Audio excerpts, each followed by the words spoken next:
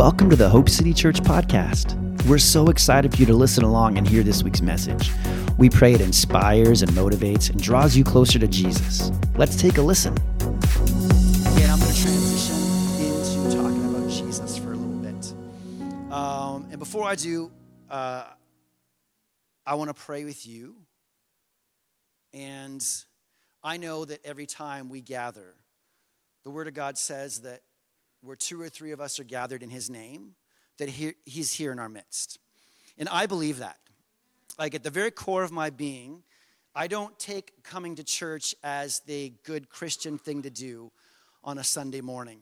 I frequently try to remind you that this is the Lord's house. And this is not just a building. This is the temple of God. And so when we gather, we are here in His presence. And when we gather in His name, that He shows up and He's here with us.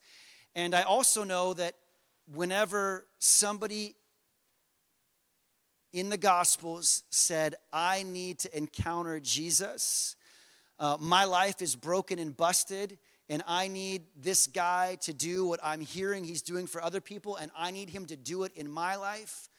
I need Him to do something in my marriage. I need Him to work in my body. I need Him to work in my finances. I need Him to work in my heart, in my emotions, in my mind.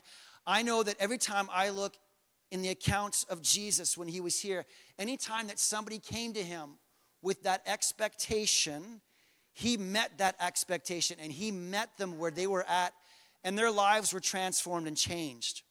So I say all that to say, I want to pray with us this morning before we jump into the Word of God.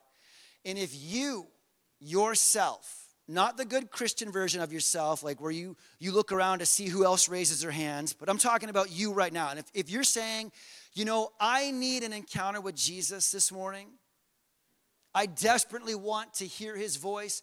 I desperately want to, when we look in the Word of God, have it find a home in my heart, and it penetrates all of my defenses, and it bypasses my mind and my thoughts and all of my arguments, and it just gets right to the very core of who I am.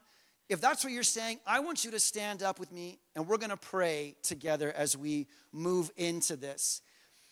Because I believe that God hears our prayers. And I believe that if you are sincere and you're saying, I want more of Jesus, then He says to you today, I want you to have all of me that you want and more. Father, you see every person who is standing here that is saying they desire all that you have for them today. Our heart's cry is that you penetrate our defenses, that you break down the lies and the arguments of the enemy. And Father, we desire to hear your voice today in a new way. That as we sit and look into your word, that we are transformed and changed, and that you are revealing things to us that we have never heard or thought of before. Father, we thank you for your Spirit, which is the Spirit of truth and always points to you. And we thank you that you continue to minister life, you continue to minister hope, and you continue to do a work that only you can do in our hearts and lives. Jesus, we are expecting you today. Say this with me today. I'm expecting you to speak, to move, and to do what only you can do. In Jesus' name, amen. Let's go ahead and sit down. Okay, now you can start that timer. That was all bonus material. If this was a DVD, that was the bonus content. Who even knows what a DVD is anymore? We're in that weird phase of life right now where has anybody brought you a DVD and I brought this for you, and you're like, what am I supposed to do with this? I don't have anything that I can play this on anymore, like my computer. I don't have a DVD player. Just a weird time to be alive, isn't it? Open your Bibles with me, and we're gonna start in Hebrews chapter 12. And for those of you who was here at the 11 o'clock service last week, okay. Well, I told you we were gonna have a guest speaker today, And I did not lie to you. I did not make a joke and like, surprise, I'm the guest speaker. We were supposed to have a guest speaker today.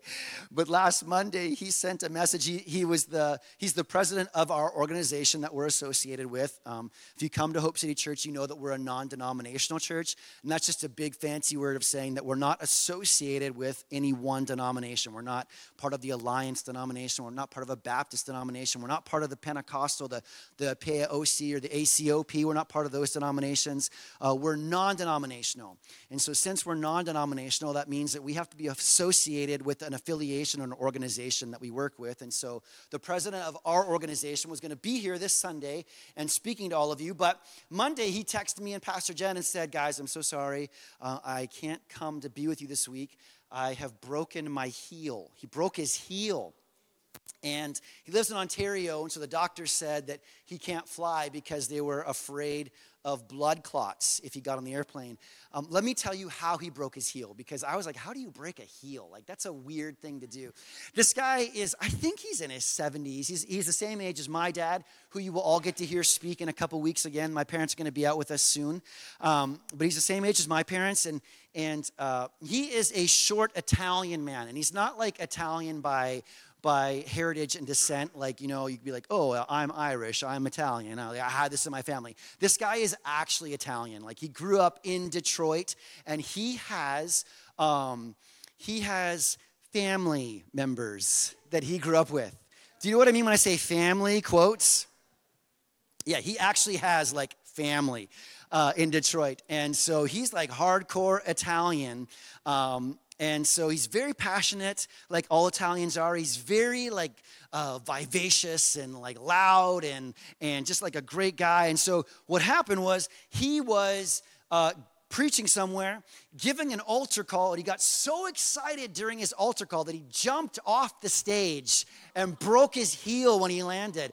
But he was so passionate about it. Listen to this. He continued for another 10 minutes giving his altar call so that people could bring their lives to Jesus. And then when he was done, he's like, I've broken my foot. I need to go see a doctor. So he'll come one day and you'll get to hear him. But today you have me, and we're going to continue. We're going to continue kind of with the theme that we had last Sunday. Last Sunday we talked about keeping our eyes on the ball. And as I was beginning to think about this Sunday, I began to think about the follow-up. You know, each service last week was a little different, and they kind of blur together, and I'm not sure what I said in which service, and I'm not sure. There was a bunch that happened in both services last week. There was some words of knowledge and some kind of prophecy a little bit and praying for people, and so I'm not sure what I said when and where, and so if I repeat myself, forgive me, just give me like a bit of leeway on it. But the general crux of last week was that I felt we were living in a supernatural age of distraction. If you were not here last Sunday, I would encourage you to go back and listen to the message or watch it.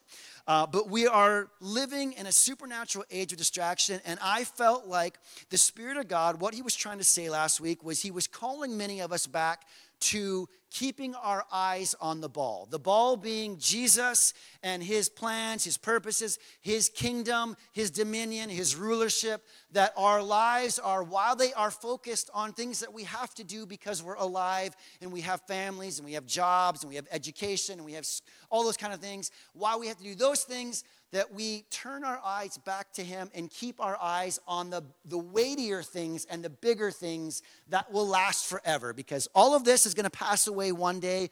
All the problems you face here, all the things you walk through, everything you have to worry about, paying your hydro bill and Terracin and going to the grocery store, all those things one day will be gone, but there are things that will last forever. And so the call and the prompting of the Spirit last week was to keep our eye on those things, keep our eye on the ball. And I ended one of the services with kind of a word about how many of us had felt, or some of us in the room had felt disqualified by our past or by things that we were living in or things that we were doing, our mindsets, and that God was saying to us to lace our shoes back up, to get in the game, to get off the bench, to put our gloves on, to warm up our throwing arm, to get ready to get back in the game. And so I wanted to continue on today from, one of the phrases I used right when we were ending up was that I felt like God was calling us to the big leagues. I don't know which service that was in, but God was calling many of us back, that many of us have been playing in the minor leagues because we had disqualified ourselves in our minds and hearts, but God was saying, I have more for you, and I'm calling you back to the place that I've called and designed you to be. Now, what I want to talk about today for a few minutes is what I'm calling training day. And we're going to continue to run with the analogy of baseball just because it fits together and it'll work. And so, as you know, in any professional sports, there is the on-season and the off-season, right? The on-season is when they're playing, and the athlete's whole life is consumed with being a professional athlete. Brian, am I right? Brian used to play in the CFL, so he understands professional athletes. And so when you're in the season, your whole world is consumed with playing the game. You eat right, you exercise right, you get enough sleep, you think about the plays, you think about the people you're playing against, you think about everything. Your whole world is the game. But then in the off season, if you're not careful, then sometimes the mindset can turn to like, it's holiday season and I can go eat what I want. I don't have to exercise anymore. I can get as fat as I want because when training day comes, then I got to go back to work and I got to work these things off. Brian's like, that's a terrible idea. But that is the mindset. And that's the mindset of many Christians, where we take our foot off the gas and we kind of say, I'm not in the big leagues right now. I'm not called to be a preacher. I'm not standing on the stage. I'm not a worship leader. People aren't watching me. They're not following me along. I'm just like a Christian, and so I don't have to keep my eye on the ball as much as maybe somebody else does. And the Spirit of God is wanting to say, what he's trying to convey is, Jesse, your spiritual walk with me, the Lord is saying, is just important as Jake's spiritual walk with me. And so what the Spirit of God is trying to say is, I want everybody back in training so that we can all continue to be the players on the field that God has called us to be. Why? Because your life, listen, I don't live in your life. I don't know your friends. I don't know your family. I don't work at your job. So those places that you go and you find yourself is your playing field where the Spirit of God wants to work through you to bring his life and love, healing and hope to those people. Man, I'm really worked up for some reason. And so we're going to talk about training day. So the off season, at the end of the off season, they usually have training camp or they have camp. And in baseball, it's usually, I think, in spring, and everybody gets together and they all come back. And this is a time when maybe players have been traded between teams and they all come and they're joining their new team, or maybe they've just slacked off and they haven't practiced the way they should in the off season, and they have to come back and start hitting balls again and start throwing balls again. They got to start running around those bases because they got to burn off all that fat from all those cheeseburgers and pizza they were eating. They got to get back in shape to get ready to play the game that they are paid so highly to play, right? Listen, for many of us, God is calling us from living in the world where we have maybe gotten spiritually fat. Where we have put things on, we have put clothes on, we have put vests on, we have put weights on us that we should not be walking around carrying. We've put mindsets up here that we've allowed to stay. We've allowed hurts and wounds. We've allowed offenses to stay in our heart. And there's these things inside of us that God says, listen, it's time to go back to training. It's time to get serious about the kingdom. It's time to get serious about the things that God has called us to do. And so I'm going to put you back into training so that we can begin to work these things off. You can begin to sweat them off.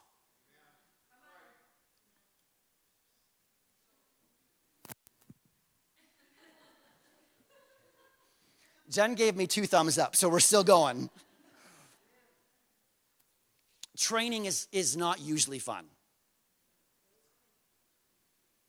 Who's ever trained here for anything?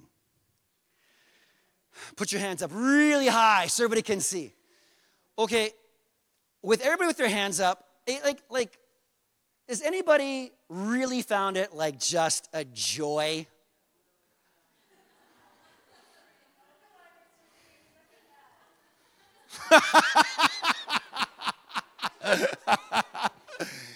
Listen, yes, I think probably there is an aspect of joy to it, where you're like, I like this.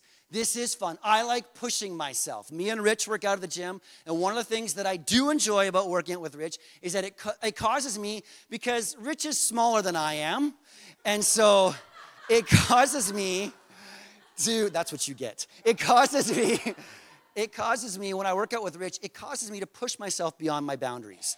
It causes me to push myself beyond what I naturally think I'm capable or can do on my own. And so it pushes me. And while it's not fun, while you're sitting there pushing around heavy weights, you're like, this really hurts and I don't love it. But there is a thing that you do love. There's a part of it that you do love. And so I understand that. But by and large, training is a lot of work. There's a lot of sweat. There's a lot of tears sometimes. You're crying. You're like, why am I doing this? If you're a runner, you know, if you go running, sometimes you get out there on the road and you like say, I'm going to go run 10K. I'm going to run 15K. I'm going to run a half marathon. And somewhere along the line, you get halfway done your long run and you say, why am I out here? But the problem is you're so far from home, you got to keep running so you can get back. And so you might find yourself crying. I hate this so much. But if I stop running, that means I have to walk home. So training is hard. But training is not bad.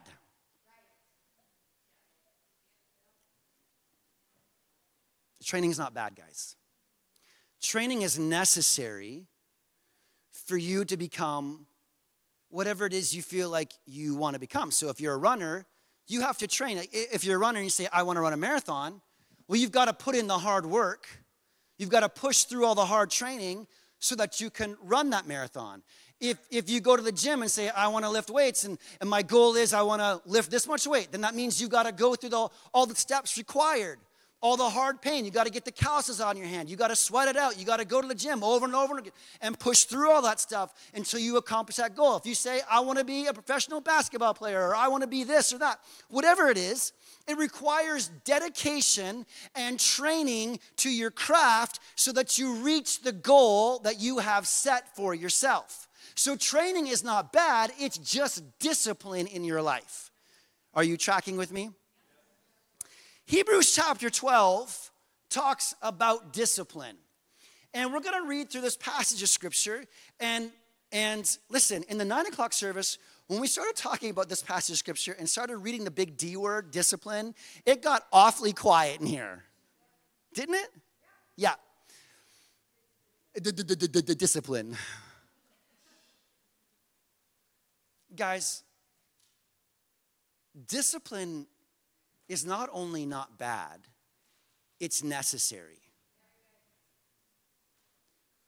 One of the things that I like about working out is the discipline it requires from me. And as you train yourself in any kind of discipline, whatever it is, you find that discipline spills over into the rest of your life. And so we're going to look at a passage of scripture where the writer of Hebrews talks about discipline and about the Lord disciplining us. And it's because God wants to work in you and God wants to work through you, and it's because he loves you. Not because he's mad at you, not because he doesn't like you, not because he wants to punish you like a redheaded stepchild, was a saying that I always heard growing up. There was two sayings I always heard growing up from my family in the South. And one was, I'm going to beat you like a redheaded mule. Not that somebody was saying that to me. It was just an expression. Nobody ever said that to me, just to be clear. Or like a redheaded stepchild. And many people take the idea of God disciplining us as a sign of judgment, as a sign of punishment, and it's going to be pain on us, where God wants to inflict pain on us. And we're going to look at this together, and I'm going to break down that wall so that you realize what God's discipline really is and really looks like. Okay? Yep, come on. You got to come up here. Well, they can't hear you. I think sometimes too we can take it as rejection, when it's actually the opposite, where the world, or if you've been disciplined negatively, you can view it as rejection. But then God's redeemed that, right? Because he's a good father, because he says he disciplines us as we're his children, because then we're not illegitimate. Amen? That's a good thought. Many times we do take discipline, if somebody disciplines you, as rejection. And it's because we filter them through our own natural experiences, right? So how our own parents maybe disciplined us, how our own natural father disciplined us, whatever those things are, we tend to filter our heavenly Father through those same experiences. And it's important to realize that our heavenly Father has love and our best interest at heart, as opposed to just punishment. God's discipline is not just, I'm going to give you a spanking because you did wrong, or I'm going to ground you, or you're in big trouble, so I'm going to punish you. God's discipline is always for your betterment, because he loves you and he cares for you. So let's read this together, and I want you to participate along with me. So every time I read the word discipline, I want you to count out loud what number that is. So if I read it like once, we're going to say 1. If I read it a second time, you're going to say 2. So we're counting along. You understand? I know that crowd participation can be hard, very hard at times, but we're going to do this together, and it's important because I want you to see how many times the writer in this passage of Scripture, in the next 7-ish verses, uses the word discipline, okay? And then we're going to go back and look what the word discipline actually is. So, you ready to go? Okay, verse 5, chapter 12, says this: Have you forgotten the encouraging words God spoke to you as his children? He said, my child, don't make light of the Lord's discipline. And don't give up when he corrects you, for the Lord disciplines those he loves, and he punishes each one as he accepts his child. As you endure this divine discipline, remember that God is treating you as his own children. Whoever heard of a child who is never disciplined by its father? If God doesn't discipline you as he does all of his kids, it means that you are illegitimate and are not really his kids at all. Since we respected our earthly fathers who disciplined us, shouldn't we submit even more to the discipline of our Father, of the Father of our spirits, and live forever? Verse 10 says, for our earthly father disciplined us for a few years, doing the best they knew how, but God's discipline is always good for us, so that we might share in his holiness. No discipline is enjoyable while it's happening. Isn't that the truth? It's painful, but afterward there will be a peaceful harvest of right living for those who are trained in this way. 10 times the writer uses the word discipline, talking about the Lord loving us, wanting the best for us, and so because he does, he disciplines us. He works in our life to discipline. Now, here's the question, and here's what's really important. What is this discipline that the writer is talking about? Because I can tell by the folded arms and the long stares on your face that many of you think that God is talking about giving you a spanking, that you did wrong, and God's in heaven and he wants to give you a spanking. But it goes much further than that, and that's not even a good picture of what's really being talked about. So, this word discipline, every time it's mentioned in these verses, this is what the word discipline in the Greek actually means. It's the Greek word paideia, and it means tutorage. That is education or training. By implication, disciplinary correction, chastening, chastisement, or instruction and nurture. Then there's a guy named Spiros Zatiotis, and he is a Greek guy that breaks down the words for us even further than Strong's Concordance. And Spiros Zatiotis says this. It goes on and says, to instruct, originally instruction of children was the idea of what discipline meant, was instruction. It evolved to meaning this, chastening, because all effectual instruction for the sinful children of men includes and implies chastening or correction. So really, at the very crux of this word discipline is the idea of training, is the idea of teaching, and is the idea of instructing. So when you read through this passage of Scripture, what he's really saying is, my child, don't make light of the Lord's teaching. Don't make light of the Lord's instruction. Don't make light of the Lord's training, because he's trying to work in you. So the discipline that it talks about, it says here that it originally meant to instruct kids, and it evolved over time to encompass the discipline that comes along with training a child up in the way that he should go. Because sometimes kids need a little little help along the way, don't they? Listen, Proverbs talks about how folly or foolishness is bound up in the heart of a child. Your kids don't need help knowing or learning how to do wrong, do they? What they need help is, what they need instruction in, what they need training in, is to learn how to follow the Lord. Because it's already in their hearts to do things they shouldn't do. It's already, even from the little, like we see little Avea running around, we see little toddlers, and already at this age, doesn't Avea already tell you no? Excuse me? No. And she says it so sweetly. She's got little blonde pigtails. And when she says no to you, you almost want to smile. Like, oh, she's so cute. I imagine Elliot tells you no. And is he 2 yet? He's 2.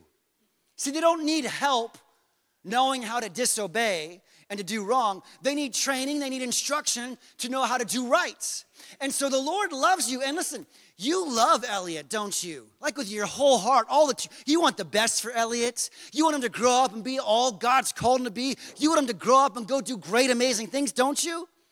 And so because you love him, because you have his best interest at heart, because you want to see him become all that God has called him to be, then it's on you to instruct and to train and educate him so that he learns to become all that God's called to be through discipline.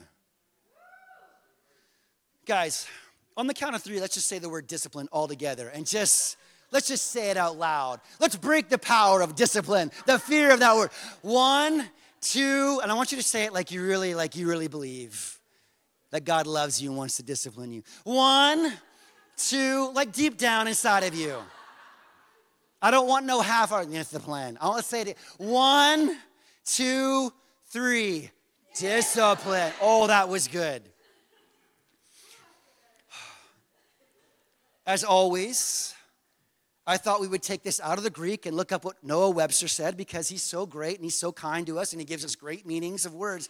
Noah Webster said this about discipline. Discipline means to instruct or educate, to inform the mind, to prepare by instructing in correct principles and habits, as to discipline youth for a profession or for future usefulness. Wow.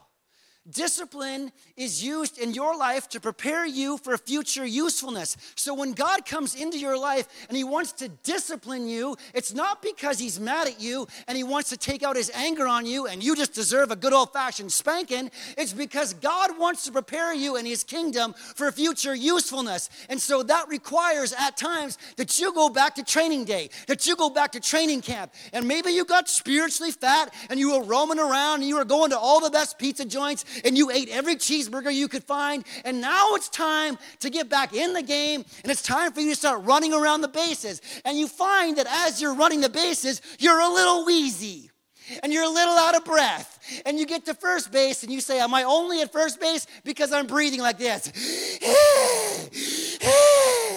And you still have 2 more bases to go. Well, 3 if you count home base. And so God wants to come into your life and take you back to training day so that he can begin to remove things that you've allowed to get into your heart and into your mind and into your life so that you can become and be again the person that he's called you to be.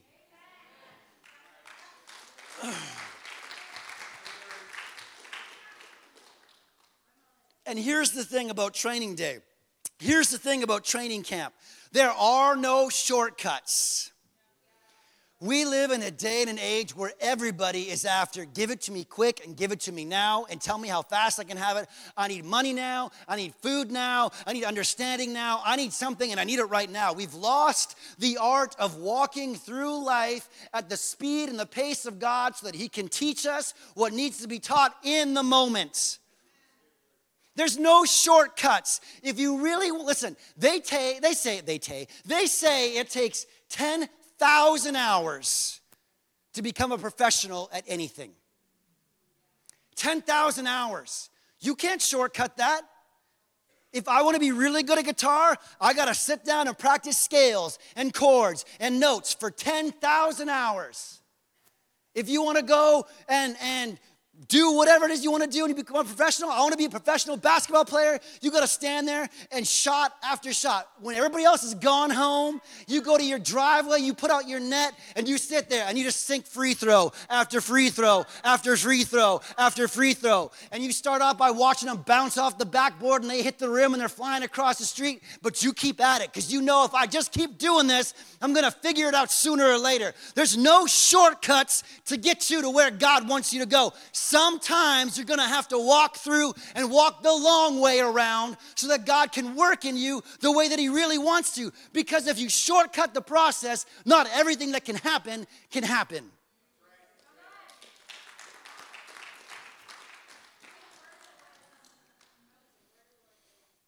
Let's go to Malachi, whom I like to call the Italian prophet. It's the last book of the Bible. I'm going to tell you a secret that the whole first service knows. In the last service, I told everybody to go to the book of Malachi. And then I promptly began to read chapter 3 of Matthew. And everybody just let me read it until after like 2 verses, I finally said, this is the wrong chapter. And I said, this is the wrong book. So we're actually going to read Malachi chapter 3. I hope you are hearing what the Spirit of God is trying to say today. Because it's a day and an age where the world around you needs people who are serious about their relationship with Jesus. Who, when they are on the field, when they are in the ball game, that their eye is truly on the ball game. Where they are listening to the voice of God, where they're trying to see and follow where God is leading and instructing them to go, that they don't allow themselves to get spiritually fat or spiritually sick and weighed down with the cares and the weight of this world, but they allow God through a process of his discipline, of his instruction and his training and his teaching, where they allow him to continually work in their lives so that at the moment's notice, they are prepared and ready to run all those bases. Or they are prepared and ready to run from home plate to the very center field and back again if they have to, without collapsing and dying because they don't have the stamina and the strength to do it. So God is wanting his children to come back to a place where they are trained and ready to go and be who God's called them to be. What does that look like? How does that begin? It begins with you just passionately seeking the Lord. Being sincere with him, being real, being honest, taking time with him, reading your Bible, talking to him. You can't text the Lord, but you can talk to him at any time, anywhere, in any place. Malachi chapter 3. This is the last communication before we had the 400 years of silence in the New Testament and Jesus arrives. Malachi chapter 3, I want to show you something in verses 2 and 3 here. It says, who will be able to endure it when he comes? Who will be able to stand and face him when he appears? For he will be like a blazing fire that refines metal, or like a strong soap that bleaches clothes. He will sit like a refiner of silver, burning away the dross. He will purify the Levites, refining them like gold and silver, so that they may once again offer acceptable sacrifices to the Lord. Verse 2, I want to point out 2 quick things to you. Right here it says, for he will be like a blazing fire that refines metal. Many times when you hear the phrase blazing fire, your mind immediately goes to destruction. You immediately think of what a blazing fire will do, how it decimates anything in its path, how it brings ruin, how it brings destruction. And those are our first thoughts. But here, we're told that he is a blazing fire that refines. God wants to come into our lives and work inside of you in a way that refines you, that burns out the junk inside of you. Because we all have junk floating around inside of us. We live in a world that is constantly working to pollute us, that is constantly working to make us spiritually fat and lazy. And God wants to come along in our lives and burn that junk out so that you are pure in him. Then it goes on and it uses another analogy that I just love because I had this thought as I was thinking about it. And it says, or, here's another picture he says, or like a strong soap that bleaches clothes. And I immediately thought about bleaching clothes. Who's ever bleached a pair of clothes before? Like, have you ever bleached like your favorite thing? And immediately you say to yourself, this is ruined, don't you? When you bleach something, you're like, oh, it's ruined. I've destroyed it.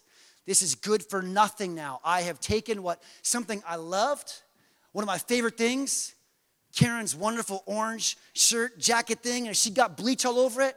Karen would say to herself, I can't wear this anymore because my vibrant orange, peachy, whatever color that is, I'm a man, don't blame me, whatever color this thing is, if it had like a big spray of bleach across the front, she would say to herself, this is ruined. It's good for nothing now. I might as well throw it away. I might as well give it to the dog to play with. I might as well cut it up and use it for a rag because it has been destroyed. Isn't that how we think of bleach? But look what the Lord says about it. He says, I'm going to come into your life like a laundry soap, like a strong soap that bleaches clothes. And I was thinking about that, and our mindset is that bleach destroys, but the mindset of God is that he wants to come in, and we live in a world that is constantly coloring us and making us look like what it wants us to look like. Or we even come along and take things and smear them on ourselves and say, I want to be like this. I want to look like this color. I want to color myself this way. But what God is saying is, I want to come into your life like a launderer soap and bleach it. And what is that bleaching doing? That bleaching is doing nothing more than restoring the cotton to its natural color and state. We see that as destruction. God sees that as purifying. Let me take what you have and what you've colored up and what you've allowed the world to design and say you should look like. Let me come work in your life like a strong laundry soap, and let me take what is and what you've allowed it to become, and let me return it back to the state which I desire it to be at. Let me make it natural and holy and righteous again. Stand up with me.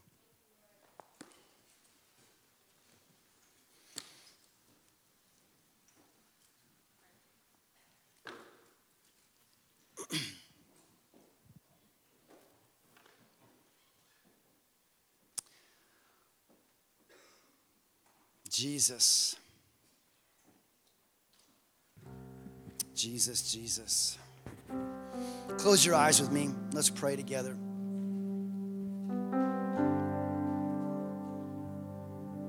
Father, we love you so much.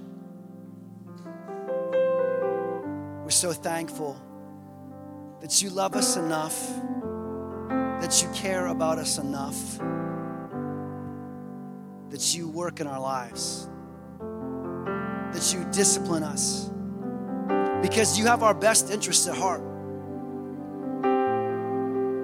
We're so thankful that you don't discipline us because you don't like us or because you're mad at us, but because you want your plans and purposes to prevail. And Father, I thank you that you're doing a work inside of us that only you can do. That as we go to training camp, that you begin to point out inside of us the colors of the world that we're wearing that you want to bleach back to your colors, that you want to restore to its original, righteous, holy place. And I want to pray with you this.